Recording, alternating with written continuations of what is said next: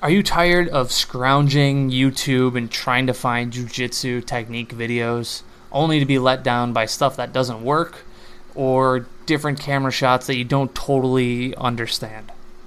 Well, I have a great resource for you.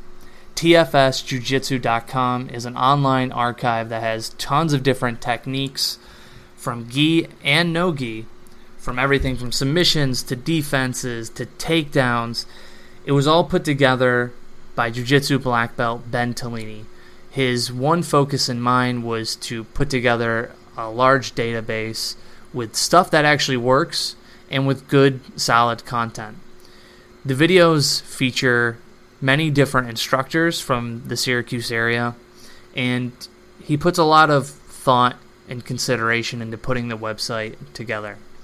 So if you want an online resource full of great videos and great technique of stuff that actually works, TFSJujitsu.com is your place to go. That's TFSJIUJITSU.com. November 14th at 7 p.m., I will be DMing a Dungeons & Dragons one-shot called The Wild Sheep Chase. My friend Mike Spuches and my friend Dennis Segru will be running through the adventure. And the good thing is I get to hang out with my friends and play some Dungeons & Dragons, and we get to raise some money for a really good cause. We're going to raise money for the CNY Food Bank, and we figured with Thanksgiving around the corner that they could really use all the extra cash they could get. Now, I don't want you to feel pressure to donate if you want to just come to the Twitch channel, hang out. We set a goal of $1,000. It's a little high, but we kind of wanted to set the bar high and see what we could do. I'm very excited to DM for the very first time in front of all you guys. It'll be fun, nerve-wracking. So come join us November 14th at 7 p.m. at my Twitch channel, twitch.tv/FrothyLawson. I will see you guys there. This episode of the podcast, I sat down with my friend Chris Roach. I've been training with Chris for a long time, and we've always had conversations on and off the mat, from jiu-jitsu to random stuff about life. He's a very genuine person, and I feel like if I'm in a position that I need to talk things out or I need a different perspective, Chris is always there to kind of lend his thoughts without being biased, which is hard to come by. Chris is a very genuine person, and he's super intelligent when it comes to business stuff and jiu-jitsu. And, man, he's a good dude. All right. Enough blowing smoke up his ass, because I'm sure he doesn't like this part of the podcast. So I hope you enjoy this episode with my good friend, Chris Roach.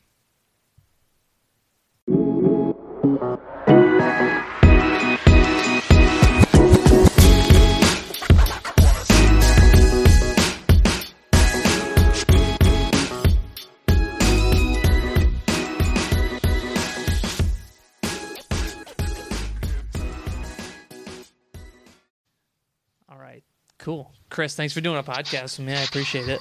I'm happy to be here. I think I have to start, I think I have to speak directly into this. The other mic was they call it a snowball mic, so you could talk anywhere and it would collect the audio, but this is a little bit different setup.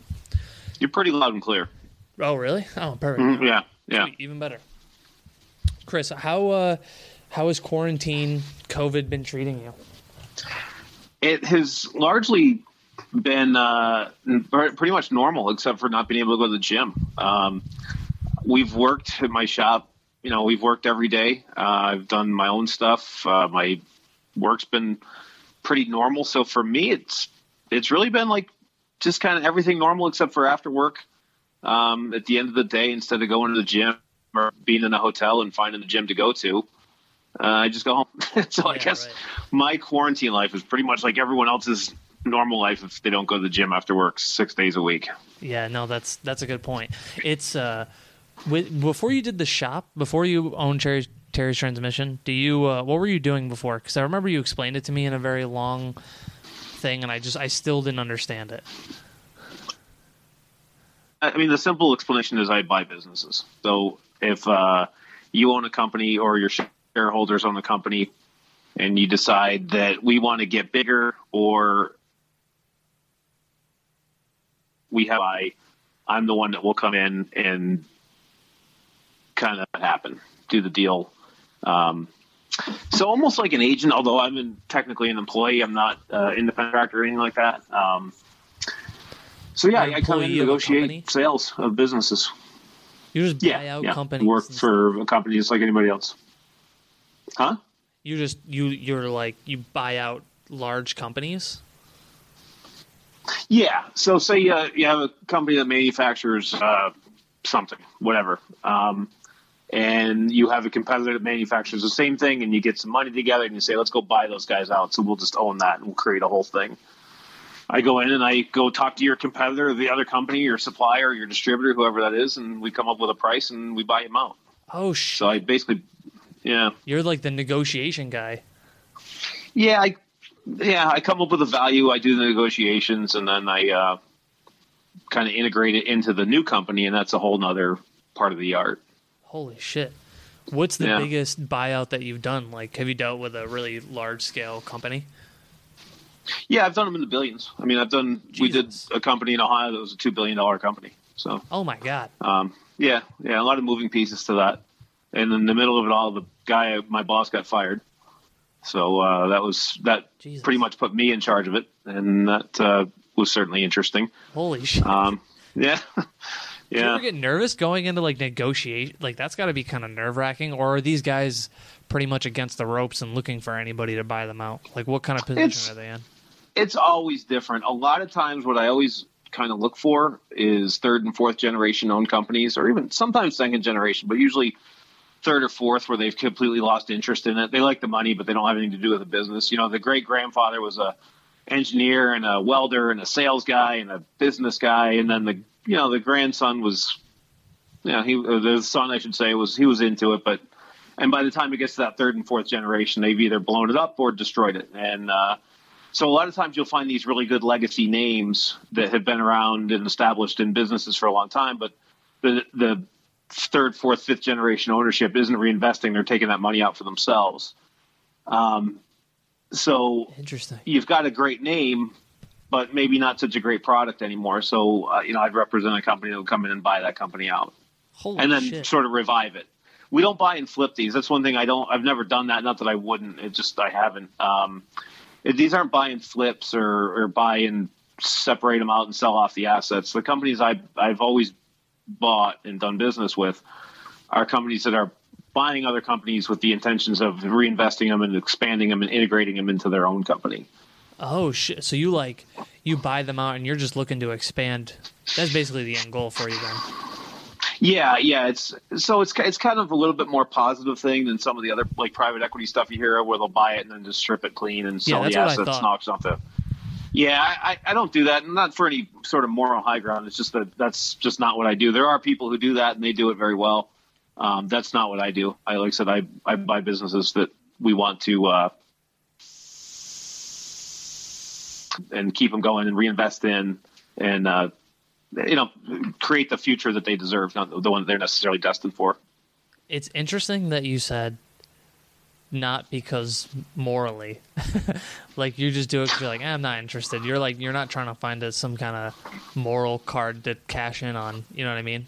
No, it's certainly, I think in the grand scheme of things, a little bit more noble than what I do, than what some of those guys do. And because you're not going into a plant to fire a bunch of workers, you're going in there to tell them not only we're going to hire you, we're going to invest in new equipment, we're going to invest in safety programs and do better healthcare, and we're going to do all these good things because the company's going to do better.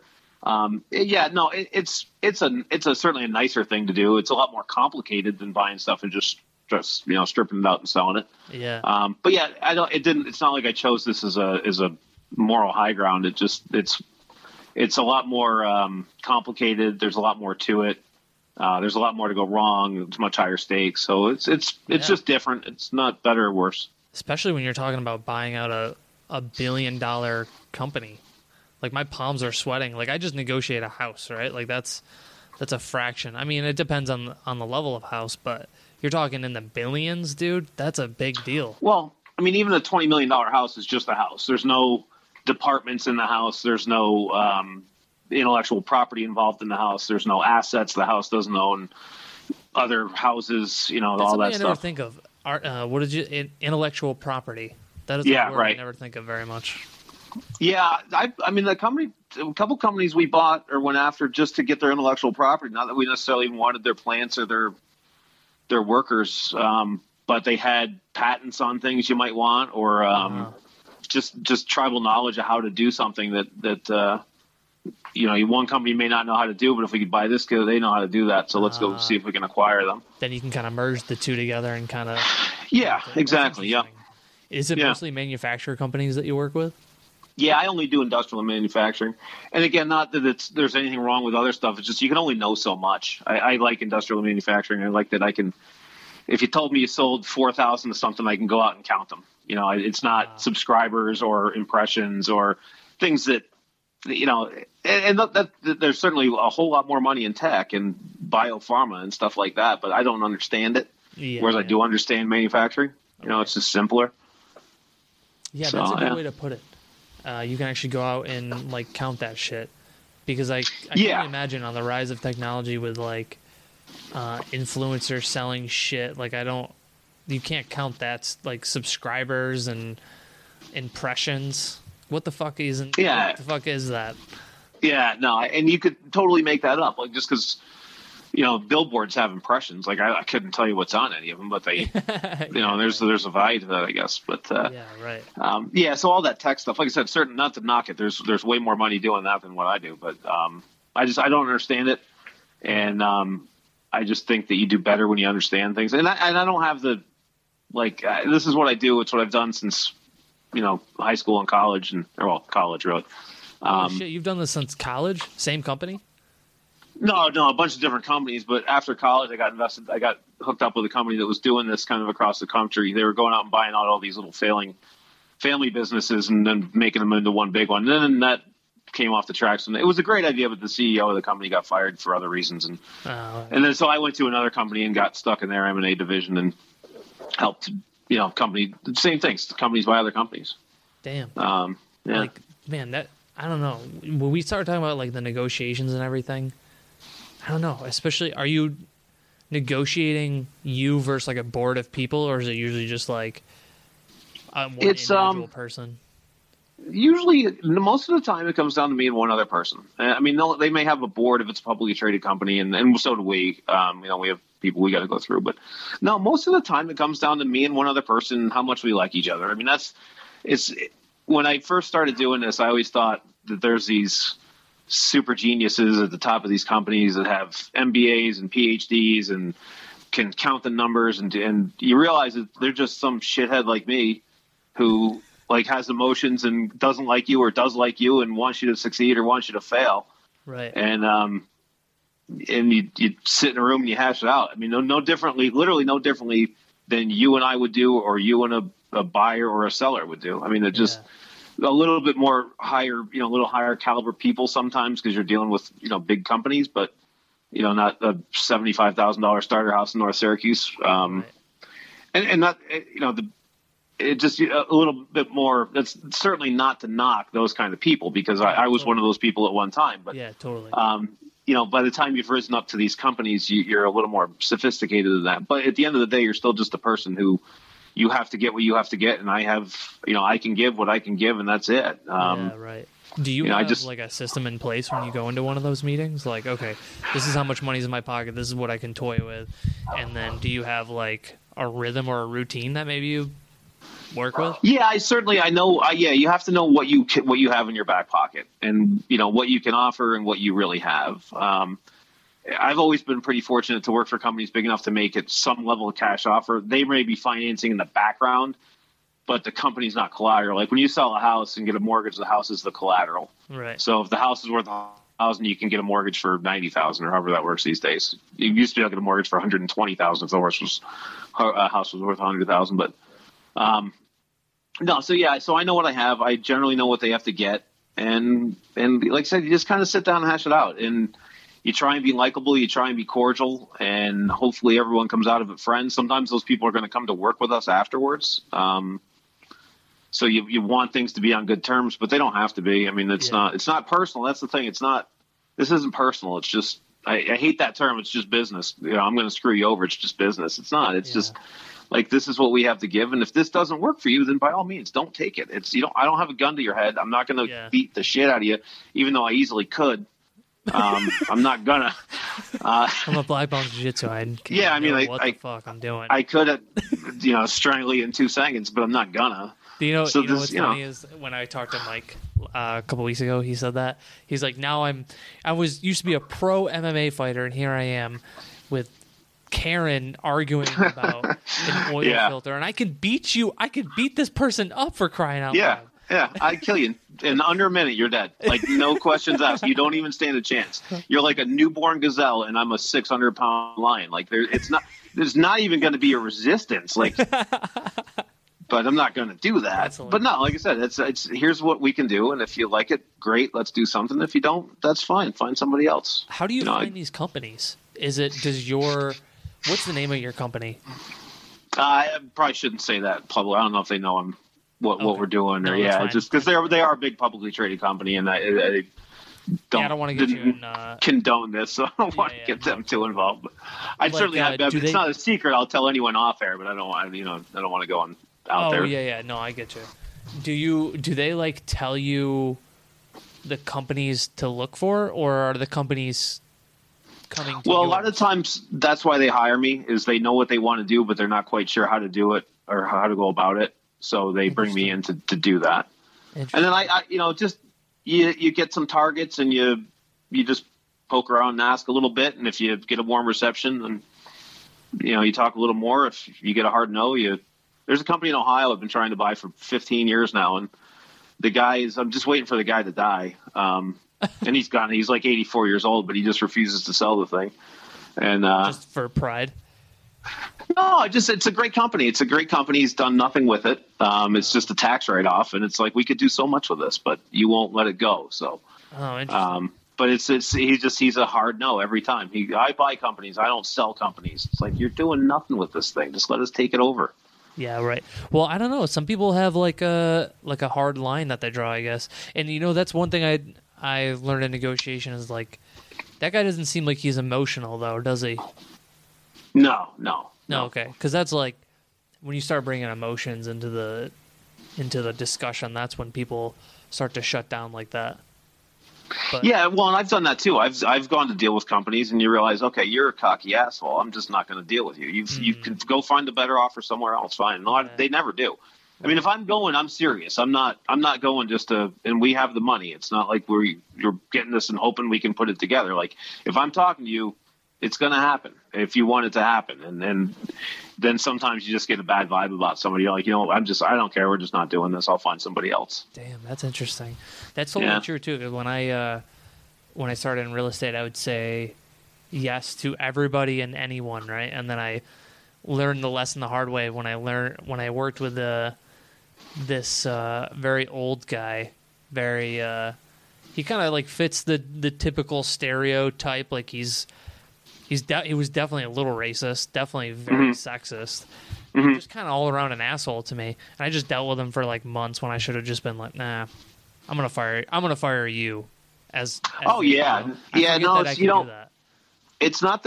the deals you don't make that are the winners.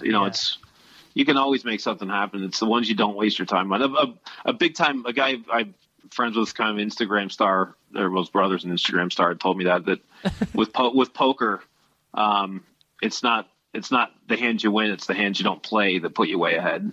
I was like, okay, that makes a lot of sense. Yeah, no, that's good. Is that how Terry's kind of fell into your lap, or were you looking for more like a personal buy? No, Mike needed a job. So Mike needed a job, so you're like, and he likes cars, and put him in position. God, I don't even remember where I saw it, but it kind of piqued my interest, and I thought, well, I'll just at least ask about it. I was like, oh, actually, that is a really good business. And I looked at the numbers, and actually, they're pretty strong. And the real estate's beautiful. It's a great spot, great piece of land, and a really great street. So there are really no good reasons to not do it. The price was probably a little high. I probably might have overpaid a little bit for it, but long run, I mean, that's a winner. And Mike does do a fantastic job running the place. I mean, it's he and Miranda and the guys out back really make it work. And so yeah, it really, I bought it purely as an investment, and it's been great. That's what I was gonna say. Is it's this buying out of companies is not like a short term like. So this is for the long haul. Like you're gonna put a chunk of change down in the beginning. So what kind of like how long are you waiting until you get a return on your investment? I'm starting to see it now. Actually, not by next spring, next summer, that'll be returning really well. Damn. But yeah, cool. I mean that's 5 years, and that's really very short term in the business world. I mean, it's I know guys who've owned stuff for 60 and 80 years, and they've just continued to keep it going. I mean, and that's like you realize that's how there's lots of different ways generational wealth is built. But with the companies I'm buying, where it's like I said, the fourth, fifth generation, like the great great grandfather started, the grandfather kept it going, and by the time the founder never got rich off it. Like he made a living, but he never got rich. The kids did pretty well. Now the grandkids or the great grandkids, or however far you want to go, they're getting rich off it because it takes 100+ years sometimes to really build that generational wealth. Now, like I said, you take things like Twitter or Mark Zuckerberg with Facebook, there's those instant billionaires. Like they're out there, but that's very, very, very rare. I mean, it's a lot of the true wealth is built generationally over years and years and years. And always kind of my intention with Terry's was to use it, until I'm done with it, till I've been repaid my investment, and then just give it to the guys. Like you guys can have it, and then you can. Because none of those guys are in a position where they've got wealthy families to be like, here's a multi-million-dollar business. You can just have it, damn, and keep it going. So that's sort of the plan there, is just give it to those guys. Holy shit! And when you say those guys, like you're just gonna hand the company off to? Yeah, they can just have it, and they can. I mean, I'll get some rent on the bill. See, I don't have kids. Like if I had kids, it makes sense to. Like my kid would run the place, and then his kid would run the place, but I don't have kids, so I don't really want to leave it to. Mm-hmm. And so, the place will make me good money, but I'd never get rich off the place. But a couple generations down the road, you keep it growing. We're picking up other branches, other locations. Then you got some. You got a multi-million-dollar asset. Damn. That you couldn't have gotten otherwise. Yeah, right. Right. No, it's an interesting. I never look at it in that terms. That's very interesting that you said that. So you're just gonna give it are you gonna give it to Mike or like the guys that are in the shop? Like, are you gonna split? Like, I don't know. I don't know how to do it. The idea would be to split it. Is semi equally. You can't have it equally. Unfortunately, it just doesn't work. But if Mike took 50% and you divvy the rest up among the remaining whoever's there, or something or maybe Mike gets 30% and the remaining percentage goes to whoever's there. But something along those lines. Just say, here, guys, you can have it. You pay me rent on the building till I die. When I die, you can have the building too. Because like I said, I don't have anyone to leave it to. And my brother doesn't have any kids, so it's not like there's anywhere for it to go. But on the other hand, what's the point in me just cashing out? Like, give those guys a leg up. That's interesting, man. I don't know. That's such a cool. I don't know. I think that's pretty sweet. Did you have any intentions on owning an auto shop? No, none at all. That was very spontaneous. Are you much of a car person? Yeah, I do. Yeah. I like cars, boats more, and planes more. But no, I do. I like the cars. Yeah. I enjoy what we do there. Like I said earlier, there's no terrain that stops Chris Roach. Yeah. Sea, land, and air. He knows it all. I don't have a license for a train yet. But you can drive, so you got that beat then. That would be the next thing, a train. Yeah. The thing is, you can't own a train. So, you can own a plane, you can own a car, you can own a boat. Yep. You can't really own a train. Yeah. I don't think. Warren Buffett, I guess, owns trains, but that's out of my league, way out of my league. So that's a whole nother ballpark right there. Yeah. Although you can buy a train car. You can buy a train car and pay the freight trains or whatever to haul your ass around the country. Jesus. Yeah. Is that the kind of fuck you money you want? Or just buy a train? Like a couple $100,000 on it. I don't think the cars are only a few $100,000, which is not that much. And then I guess the trains pull you around. It's a vacation home, it's a vacation home, nice boat. And then the trains tow you around and drop you off places, I guess. I don't know. That's hilarious, dude. That's so. What? Like, why do you have your pilot's light? Like, how did you dip your toe in that? I just. I feel like it's kind of the same way as jiu-jitsu. I just decided when I was like, I'm going to figure this out. And when I got much younger, and I was like, and I went and did it. And that's how I got into jiu-jitsu. Like literally one day I was like, I'd run the San Diego Marathon and thought, what am I going to do now? And was at UFC at Buffalo Wild Wings with Steven Hansen, and thought, God, this jiu-jitsu stuff looks pretty fun. I always enjoyed just, wrestling around and fighting and stuff. And same thing, just you show up. I mean, everybody had their first day, whatever it is, whether it's jiu-jitsu or being a pilot or being a student or whatever. Everybody had their first day. Yeah, right. Everybody had to walk into whatever it was. You had to walk into the hangar, you had to walk into the gym. Everyone had their first day, and it's, decide you want to do it and just go do it. What UFC was it that you watched? Oh, I couldn't even guess. I don't know. It was summer of 2007. That's when you started training? Yeah. Really? I thought Yep. I thought you were like 97 guys, like you're in back in the day. That's what I thought you were. No, not that far back. I just made a big impression. Mike and I signed up the same week. That's how we got to be friends. Oh shit! I think the same day or the same week for sure. It might have been the same day. Oh shit! Yeah. That's funny. Everybody has their first day of jiu-jitsu when they walk on the mats with basketball shorts and a white t-shirt, not knowing what to expect. Yeah. Well, I thought Dave and Darius were like high level guys back then. They're probably orange belts, I'm guessing. But I would kind of admire. I was like, wow, I hope I can get as good as they are. Dave and Darius. Yeah. Kind Dave. Yeah. Yeah, I haven't seen Darius in forever. I just talked to Kind Dave the other day, actually.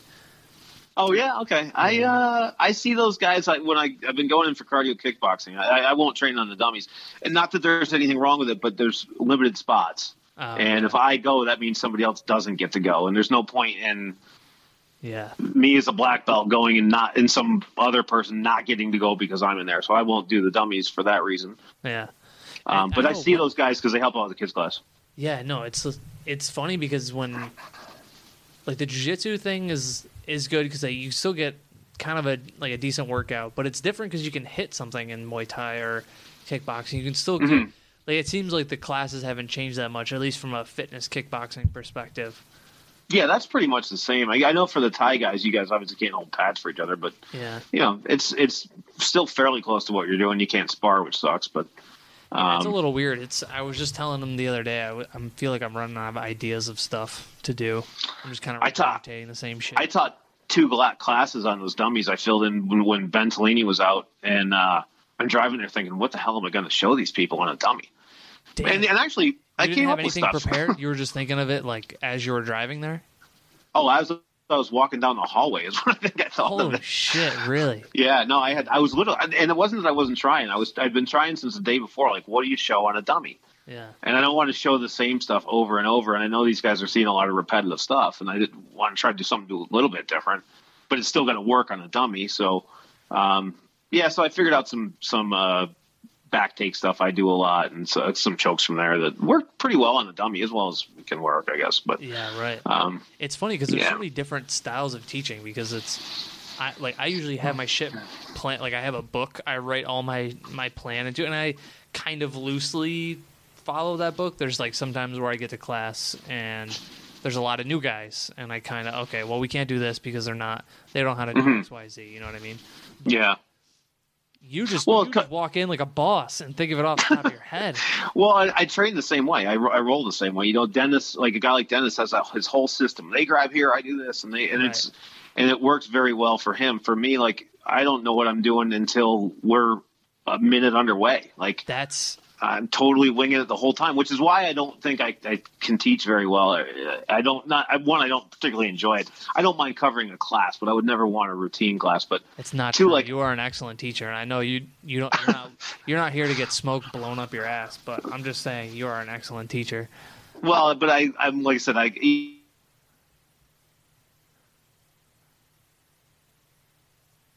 do it. I think I lost you. Can you hear me? Yeah, you're still there. Okay, there you are. You were just saying. Yeah, you're still there. I just missed that last part. You were saying something about you just kind of walk in at the last minute. Yeah, I can hear you. Well, no, I don't even when I'm, guys like done this. Whoever, oh yeah, and just make it up as I go. Yeah. And I just do that. I roll the same way. And then I have the same way. I like no. I got to be well. Yeah. Plan. Totally winging it. Yeah. When it's kind of how life goes. Like I'm just making up as I go. Yeah. No. Totally. There's, it's funny is in jiu-jitsu there seems to be those two different guys, right? There's the guy that has like, if this person does A, I do B. If they do B, I do C. If they do C, I do D. Right? They have a plan. I'm the same way though when I grapple. I don't know what the fuck I'm doing half the time. Like I don't know what I'm doing. It's based on whatever. Yeah. No, I mean yeah. It's very much off the tip of my hat, I guess. I don't know. When it comes to jiu-jitsu, teaching that. Yeah. Well, it's a lot of. I think it's the confidence that you'll figure it out. Yeah. Yeah. Totally. Yeah, but it's the confidence that you'll figure it out. Like I know I'll figure it out. So, and it's like I said, really the same way with life. Like I'm just going to do it, and I'm going to figure it out, and somehow it always works out. It always works out because you're just buying a bunch of different companies up. You figured it out. Yeah, you're there. You're just kind of winging it. I think that's part of what works. Is just I'm flexible. We'll figure it out as we go together. So you much rather just train than teach, then, huh? Oh, yeah. I would never want to teach full time. Teach like Dennis does, where you have every Monday, Wednesday, or a set class, or like Ben has every Monday through Friday his own. Like I would never. Yeah. To come up with stuff and to. Yeah, just no thanks. I much prefer just doing it. Yeah, right. No, just everybody's a little bit different. You've actually been able to like travel a bunch and also train. Yeah, well, that's what really kept it so interesting. Like I do get bored when I'm home for too long. I love traveling and training, and whether it's a great like a Marcelo Garcia's or Phil Nogueira's or some little hole in the wall place in the middle of nowhere, like it's always a great time. It's always fun. And same thing, like I'll roll into town and just Google that town BJJ, like just winging it. I don't look them up ahead of time. I just go, and if there's two, I just pick one. Same thing, Chris. So you were the one that inspired me when I would go to places and be like, oh, I'll just try this out, and I would do the same thing where I would just type in the town and do BJJ and see what pops up, and that was how I ran into. I forget his name in Rochester. Chris Herzog's school. Chris Herzog, yeah, sure. I did Muay Thai at his school. Fantastic. With what was that guy's name? Chris. It's Chris Herzog, and then his Muay Thai instructor. Oh, Walter. Maybe? Yeah, I don't know Walter at all. I know Chris. Yeah, I got to do that, and then like when Brittany and I went to the Poconos, we went to a school down over there. And it's kind of cool to see the differences in schools and kind of realize how nice it is that we have like a locker room and a shower. Oh, yeah. When I first started traveling, I was blown away by the conditions some people train in. Like no locker room at all. Right. Small little shitty space with a crappy mat. But the interesting thing was they're all having just as much fun. Whether 100%. You're in the nicest, like Marcelo Garcia's bathroom is like every Midtown Manhattan, marble floors, all this crazy stuff. And you go to some middle of nowhere place, they're having just as much fun. Like it made me realize the conditions don't really matter. Right. It's the fact that they're all just training jiu-jitsu. And the people that train jiu-jitsu, it's a varied walk of life of people, right? It's like police officers, felons. Mm-hmm. Oh, look at our own place, Yeah, right. And it's a great mix of people, and they're all just having fun. It's funny that you say that, because now that you say that, I can see the threads between the places that I've trained. Because I've trained in like a spot that had a designated jiu-jitsu match, and it was really like a boxing gym. They didn't really designate jiu-jitsu, but everybody had fun. Yeah. Oh, yeah. The amount of fun you have is universal. Yeah. What's one of like the favorite schools you got to go to? The easy answer is always right? Marcelo's. Yeah, but Marcelo's is like jiu-jitsu heaven, just because it's everyone's there, everyone's doing it. It's a great atmosphere, and he's such a great character and great personality that he just lights up the room. Yeah. I don't know. I get that question a lot. I can't really. It's a tough one to answer because they're all great in their own ways. I will say the first place that I ever trained was at this place called Helson Gracie Cleveland. They're still there. They've moved since to a really nice facility since the first time I was there. They used to be next to a bar in a strip mall, and it was just these shitty mats.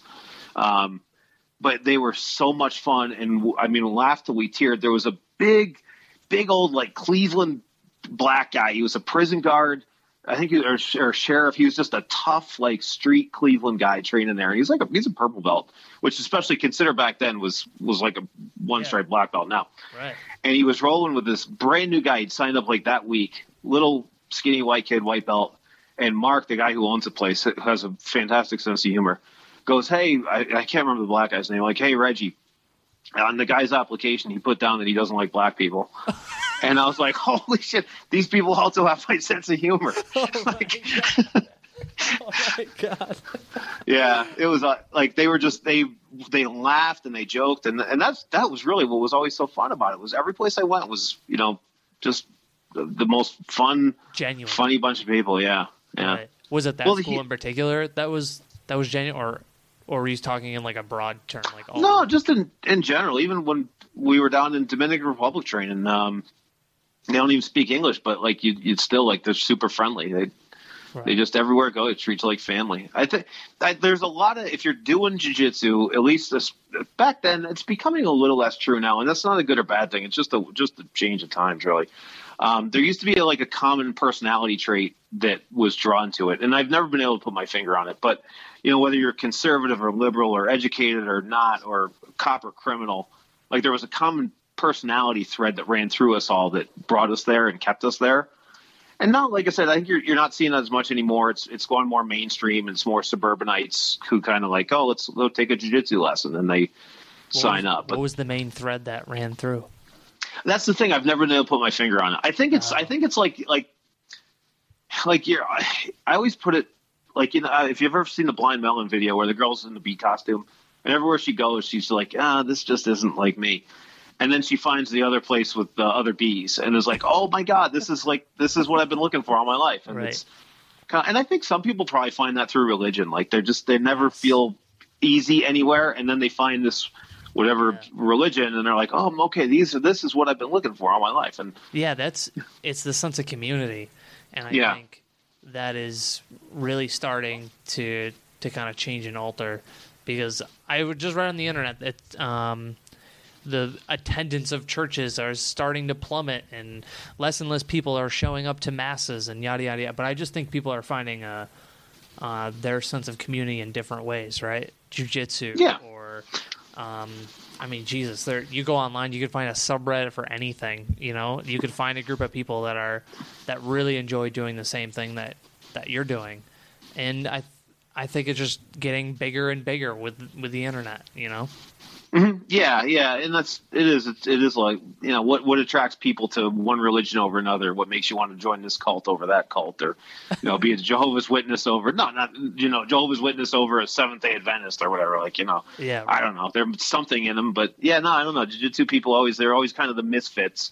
Yeah, and you find this family that I don't know, just it's a good sense of community. It's just interesting because you are grappling with somebody, and essentially, if they didn't tap right, you could pretty much kill them, right? There's right. That's the whole point. That's like that. You're not playing guitar until somebody taps and dies. Like, you're not trying to kill them with it. I don't know. It's a different kind of martial art. I guess humbling. I guess. It is very humbling because I can go on the mat and unless Ed Braisley or Steve Overeem's there, pretty much steamroll most of them. And then go somewhere else, and you're the bottom of the barrel. Like, I always say that there's a guy in Rhode Island. I think his name is Jimmy Connor. I hope I'm remembering that right. But he trained under Tim Burrell. He'd never compete. You'd never see his name anywhere. It probably isn't even, if you look him up now, going to pop up anywhere. The guy was an animal. He was as good as like a Phil Miglioris. The guy was just unbelievably good. And No, he never competes. But they got a few schools over there, so he travels around to the different schools and teaches classes, and the guy is just a freaking animal. And you realize, like, okay, I'm one of the better guys at my gym, and then you go to some other gym in Providence, Rhode Island, and there's a guy there that'll just eat your lunch, no problem. Right. And you'll smile and laugh, but you're like, holy shit, these guys are out there, and you don't even know. Right. I mean, that's the thing. Like with the competition world, it's interesting because they're on display, but you realize like there's guys in gyms that'll kill all these guys. I always thought that was like a John Jones character. Like John Jones is just, I mean, no one ever really even gave him any resistance. He steamrolled pretty much everyone they put in front of him. Right. And the ones that, like Gustafsson or whatever, who it was a good fight, but John, it's like there's someone out there just training in a gym who will kill John Jones. There has to be. Yeah, right. And so you realize like it's good you're at the top, and then you look up and you're like, oh my God, there's a whole nother realm up there. There's a whole nother level. There's levels to this, and it's the same in. Dude, I had that kind of thing when in real estate too. When you do a deal with an agent, and you're like, holy shit, this person, they know their shit a lot more than I do. You know what I mean? Like you go with somebody who's experienced, or in Muay Thai when you start sparring with somebody who's has better footwork than you or something, you're like, holy shit, there's so many fucking levels to this. And I don't think you get that unless you start traveling to an extent, right? Yeah. Oh, exactly. I was at there's a guy named Noel Smith who runs a great gym down in Baltimore. And I think he's in Glen Burnie outside Baltimore now, but he used to be kind of right on the edge of the city of Baltimore. And so I did jiu-jitsu class there and enrolled, and then stayed for their MMA class. And there was a kid that came in, and you start on your feet. So the deal was you like start on your feet for a minute and a half. Then you had takedowns, but you're back on your feet. And then it was takedowns and grappling. It's basically like an MMA match. And I don't have great hands. We don't have the worst hands in the world. And I was pretty experienced. And this kid is just tagging me at will. And then I'd take him down, and as soon as we hit the ground, it was like kind of game over. Right. And he hadn't fought, he hadn't competed anywhere. Well, I shouldn't say that. He hadn't done an MMA fight yet. And so afterwards I was like, God, I go, your hands are pretty good. He's like, yeah, I've got 25 professional Muay Thai fights. Like, okay. Like, so that's why that clears it up a little bit. Yeah, right. And then you take him down, it's like it's a baby panicking. Yeah, it's then you're kind of in my world. But on the feet, I was like, and again, not anyone you've ever heard of, not a guy you're going to Google and be like, oh my God, that's him. Right. Same at Robert Drysdale's. There was this guy who ran the Saturday day class, Manny something was his name, and I was like, again, never heard of him. And then you realize he lost by an advantage to Keenan Cornelius like a week before that. Like, oh Jesus Christ, you're like you're top of the top here. Right. And here you are, you're teaching the kids class. Yeah, and they're out there. They're out there and everything. I know. Isn't it wild to think that? I always wonder, like, those people that are at the top. I wonder if, there's the term like gym class hero. Mm-hmm. Like they're the best in the gym. I mean, you always have you're like, wonder if there's somebody out there who's been training way harder and is just ready to get. Like they got to be out there. I mean, it's probably not they are, yeah. Yeah. But I know there's a lot of people who do jiu-jitsu who just don't like to compete. Which is fine, really compete or don't compete. Rules. Yeah, well, like I said, that guy Jimmy, put him on the mat against anyone, Keenan, Marcelo, anyone, Phil Bigler. I mean, he's going to give him a run. I don't know if he's going to win or not, but he's that level, and you'll never see his name anywhere. It's interesting, right? Some people just like to do it as a practice. Other people want to do it as a competition. Yeah, well, it's your thing to do. My wife Barb always. We kind of get into that. Like, it's like, oh, should I do this or should I do that? Like, this is your thing to do. Compete, don't compete, train 7 days a week, train 1 day a month. Like this is your art. This is your journey. Yeah. I have no say over how you do that. Interesting. I like that. Yeah. I think some people get caught up in if you do it, you need to compete constantly or I'm not going to compete ever. Like there's different train of thought, I guess. Yeah, do what you want. Like Sam McCall. Like go compete. He loves it. That's what Emil Fish. Like just go do that. If that's what you like to do, go do it. Yeah. And if somebody else never wants to do it, don't. I mean, I've done them. I don't enjoy competition, and the traveling thing really kind of sopped that out of me. Because you are competing at all these different. Well, because you go in, especially a bigger guy, and I was like a purple belt. I think I was a blue belt when I started traveling, but still, bigger guy, and you get to travel the entire country and go into gyms and roll against their guys. So, like, you part of competition is you get to find out, like, what you're good at and what you're not good at. Like, that's a good time to get exposed and get some, because you get into these ruts. Like, you roll with the same guys over and over, and it's Yeah. almost the same match over and over. same And so you pattern. part of the reason you go compete is to get some exposure to different people and different styles. And when you're getting that like 4 days a week when I'm working, that does it for me. And then Yeah. you go to do a competition, and you're hot, then you're cold, then you're next up, and oh no, your opponent dropped out, and then so you go on one mat, and then it's simultaneously they're calling you on another mat, and you realize like, this is I don't like this. This is stupid. This is a lot of time and a lot of money for absolutely no enjoyment. Yeah. And when you travel to, and especially with somebody who's as big as you, I would feel as if the gyms would try to put the biggest guy.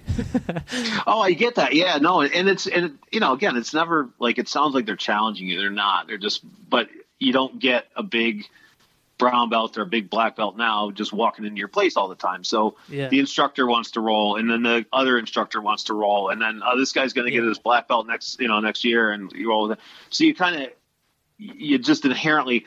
Andrew Smith on Richmond, Virginia had this. It was like kind of like a Shark Tank. But it was open to anyone. It was an hour on like a Wednesday afternoon or something, like from like 2 to 3. It was an odd time, but anyone who wanted to show up, it was an hour roll, no stopping. It was like 30 seconds between rounds. And of course, there's like 20 people there, everyone from white belt women to black belt males, and he's got some high level females too. But so I'm going, I get Andrew Smith himself, and then I get this other guy, Andrew, God, I can't remember his last name, but he was a black belt, and he was amazing. He taught me a few things I still use to this day. And then you get their big brown belt, and then you get a big purple belt, and then you get another big brown belt. It's like, can I just get a freaking blue belt girl over here for one round? Like, I don't know. It's just, I'm tired. See, you being a bigger guy, that's what they're going to do. They're going to throw you the big people. When I walk into which the is gym, fine. Mike and I, we went to Toronto a couple years back, and we trained at for the life of me, I can't remember. Greatest group of guys, but they're not gonna throw me against their biggest guy. They're gonna say, "Hey, the kids' class starts at 4:00. I'll see you there." Pat me on the shoulder. Was it a was it like 3 different floors? The place you went to? Yes, actually. Okay, that's Toronto BJJ. There's an Asian kid there. He's a purple belt, and he's as good as any black belt I've ever rolled with. And It's funny because when you talk to people about going to Toronto BJJ, everyone will be like, "Oh, did you get that Asian purple belt kid?" Like, yeah, I did. He armbarred me. Like, the kid's just a beast. I don't know. I have no idea what his name is. He didn't really speak much English, but he is incredible. That's funny. Now I got to look him up because I can't remember. Oh, shit. Yeah, dude, I think that was it. Toronto BJJ. Yeah. There's that. And there's Inner City MMA, I think it's called, which sounds real hood, but it's actually real. Like, it's a lot of medical doctors from the hospital, which is like a block away, and it's a real cool place, too. Yeah, and you were right, though. It was it was different. I think the mat dressing level, room's in the basement. Yeah, I don't. Maybe it wasn't that one then. Now I'm trying to. Anyways, I could be remembering wrong too. I mean, yeah, no, it was a great spot, and like you said, though, we went at a kind of a odd time, so there wasn't like a lot of people rolling that were there. It was Spoochas, me, and I think like 5 other purple belts. Oh, that's what it was. It was an advanced open mat, and I was a blue belt at the time, and Mike was maybe a purple belt. It doesn't really matter. But when I walked in, we're like, "Hey guys, we're here for the open mat," and they're like, "Oh, nobody told you that's an advanced open mat?" And we were like, "Oh shit, no, we'll show up at a different time." They're like, "Nah, screw it. You guys travel out of town. Come step up. Yeah. That's fine. No big deal." They're all nice. They're all nice people. Nobody. yeah. I didn't get I didn't get the 250-pound guy over and over and over again like you would have to. You know what I mean? Yeah. No, which is great, but eventually it's like, guys, I need a break. Like you've got me. Yeah. There was some country singer, I forget, it was like Buck Owens or something like that. Like he would come to your town, everyone wanted to get drunk with Buck Owens, but then the next day you go back to your job, he's got to go to another town where everyone wants to get drunk with Buck Owens. It's yeah. Tomorrow I'll be at another gym taking on all their biggest guys too. Yeah. Like you'll be back here, or you can stay home. Right. Like, what's the game plan for a big guy versus a little guy like me? If I don't know you, or my own gym. If you don't know me, like, do you have a game plan? I always let them pick the path. Like I don't ever want to be that guy that shows up and tries to like just antagonize and hurt everybody. Like I totally let the other person dictate how it's going to go. Interesting. Yeah. Interesting. No, that's one of the cooler things when you get to travel. It's you kind of see a broad scope of people and different techniques. Yeah. But yeah, you let them pick how it's going to go, and that, back to business. It's like, I'll let you pick how this is going to go. And same with jiu-jitsu. I try and I'm going to give you options, but I'm going to try and make all of them shit options. Like they're. I like that. Yeah. I'm going to have. Yeah. But they're all going to be shit. Yeah. They all result in me winning. That's funny. Do you have a one teacher that you got to learn from that you think you kind of took the most out of? No, I can't. You pick up, like I said, that guy Andrew Silver down at. I mean, some of the stuff I got from him at Andrew Smith's place in Richmond was great. You pick up little stuff here and there. There's no one person. Phil Miglerese's attitude definitely has made a big impression on me, and Ken has that kind of attitude too. I've gotten a lot of those, like their philosophies on it and their attitude towards it, and then just their attitude on life. I've learned. Ken's actually just my management style. I've learned a lot from Ken and how he and Phil. Yeah, I mean, as far as moves, everyone shows you cool shit or some things you come up on your own. Yeah. But it's more like the philosophy on it, which then translates back to how that goes to your normal life outside jiu-jitsu that has been the most beneficial. Yeah, I'm glad I'm not the only one. When somebody starts talking about philosophies in jiu-jitsu, I'm always bringing it back to life. I'm always trying to, how can I relate this to the current shit I'm going through? Yeah, no, I always, my number one rule in jiu-jitsu is, just try and get to the next better position. And that's what I always tell, brand new people, and it doesn't make a lot of sense to them because after a month it'll make some sense, but the first day it doesn't. But the point is always, wherever I am, whether I'm in the worst possible position or the best one, just try and get to the next better. Just try and advance your position. Try and get to a better spot. And I am perpetually thinking that in business and everyday life. Does this next thing I'm going to do get me closer to where I want to be or not? And if the answer's not, I don't do it. Yeah, it's bringing it back where you would negotiate with somebody and you said, look, if this is what you want to do, then we'll do it. But if not, then we're going to cancel the deal right here. Yeah. I'm not holding a gun to your head. So yeah, right. Does this get us closer? Does this get you closer to where you want to be? Because buying this gets me closer to where I want to be. Yeah. Does it get you closer to where you want to be or not? And if the answer is no, you shouldn't do it. Right. No, that's funny. Look at that. You brought it back full circle now. I know. How about that? Holy shit, dude. Damn. Man, this was a cool podcast. It was cool just to sit and we always talk after jiu-jitsu. We're always on the mat and we just chit-chat about random shit, but never for a fucking hour, Yeah, never I know. Well, yeah. Well, I didn't know if I could talk for an hour. I don't ever really talk this much. Yeah. It's kind of nice cuz it's Moose, I mean, Mike, I play video games with him, right? So I'll talk to him for 2 hours sometimes when we just go back and forth and shoot the shit. But when it's somebody like you, when we're good friends, but for an hour, we never sat down and talked for a whole hour. I haven't talked to anyone for an hour. I've been married to Barbara for 15 years. I don't think we've talked for an hour straight. I mean, I love her more than anything in the world, but I'm not talkative. She'll ask me how my day was. And you're good. It was fine. It's good. Dude, thanks for doing this. I appreciate it. Well, yeah, no, it was interesting being on here. When I first started listening to podcasts, it was like listening to a speakerphone through another phone. And when I heard yours, I was like, oh, wow, the technology's really come a long way. The audio's good. And definitely, I enjoyed it. Yeah, the nice thing is it's, you could really, people think it's a very complicated system, but it's actually it's really easy to do. But back 8 years ago, it was a very complicated thing. Thank God for technology to make it. Listen, I just record this, I rip the audio, I do an intro, boom, put it out there. Yeah. That's it. It's maybe a half hour of extra invested time after this conversation. Yeah. A friend of mine makes YouTube videos, and it's the same way. Cuts them out, zooms them in. You're like, oh, wow, okay, so interesting. What kind of YouTube videos does he do?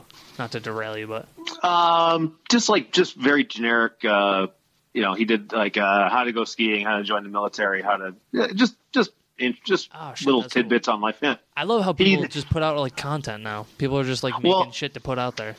I think he did it more to learn how to use the editing and dub in music and zoom in, zoom out. It was more about the technical side of it than the actual content. I think that's what appealed to him. Right. So.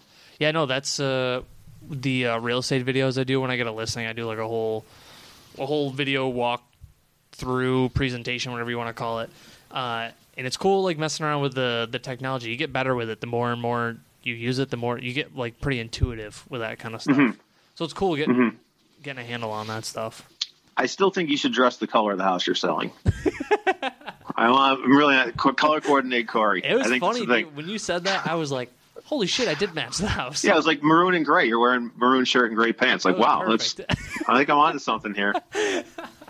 The color coordinated agent. I don't, man. I see people like Billy Fusillo, like like they're on an identity, like huge Tom. Like I don't want to be that salesman. I don't want it to be. I don't want it to be about me. It's not about me. This is about the house. Yeah. Like I feel like some people have that like thing, but I don't know. Maybe it's a personal issue. I've dealt with a lot of real estate agents over the years, and 90% of them completely suck. Yeah. So if you can just be good, you'll do great. Right. Yeah. And that's all it is. Just this is like a Ben Tellini class. Hey, just don't suck at it. Just don't suck, and you'll be the best. No, but it's true. It's Listen, it's dude, like a lot of things. Real estate, you take a 75-hour course, and guess what? You can sell a house. You don't have to do it all at once, do you? What? It's not 75 continuous hours, right? No sleep. You just do the whole thing together. No, so that's the tough thing. There's some jobs you have to go to school for fucking 4 years for. This one you take a 75-hour course. Look, you can sell one of my biggest assets in my life, and there's going to be some terrible people at it. There's going to be people who are awful at communication skills. There's going to be people who can't negotiate. There's going to be people, that's how life is. 10% of them are going to suck. But maybe in your field, it sounds like it's more 90% suck. Yeah. No, just like Ben says, just don't suck. Just don't suck, and be better at it. How just about try, that, Corey? Yeah. And however good you think you are, you can be better.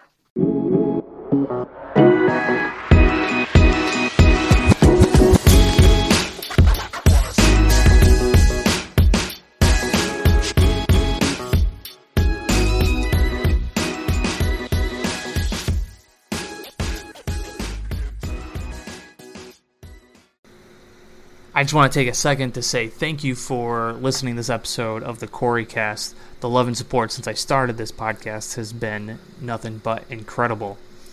Make sure you follow, rate, review the podcast. It would mean a lot to me. And if you share anything from the podcast, just use the hashtag Coreycast. Thank you for your time, and I appreciate you guys. Love you all very much. Bye.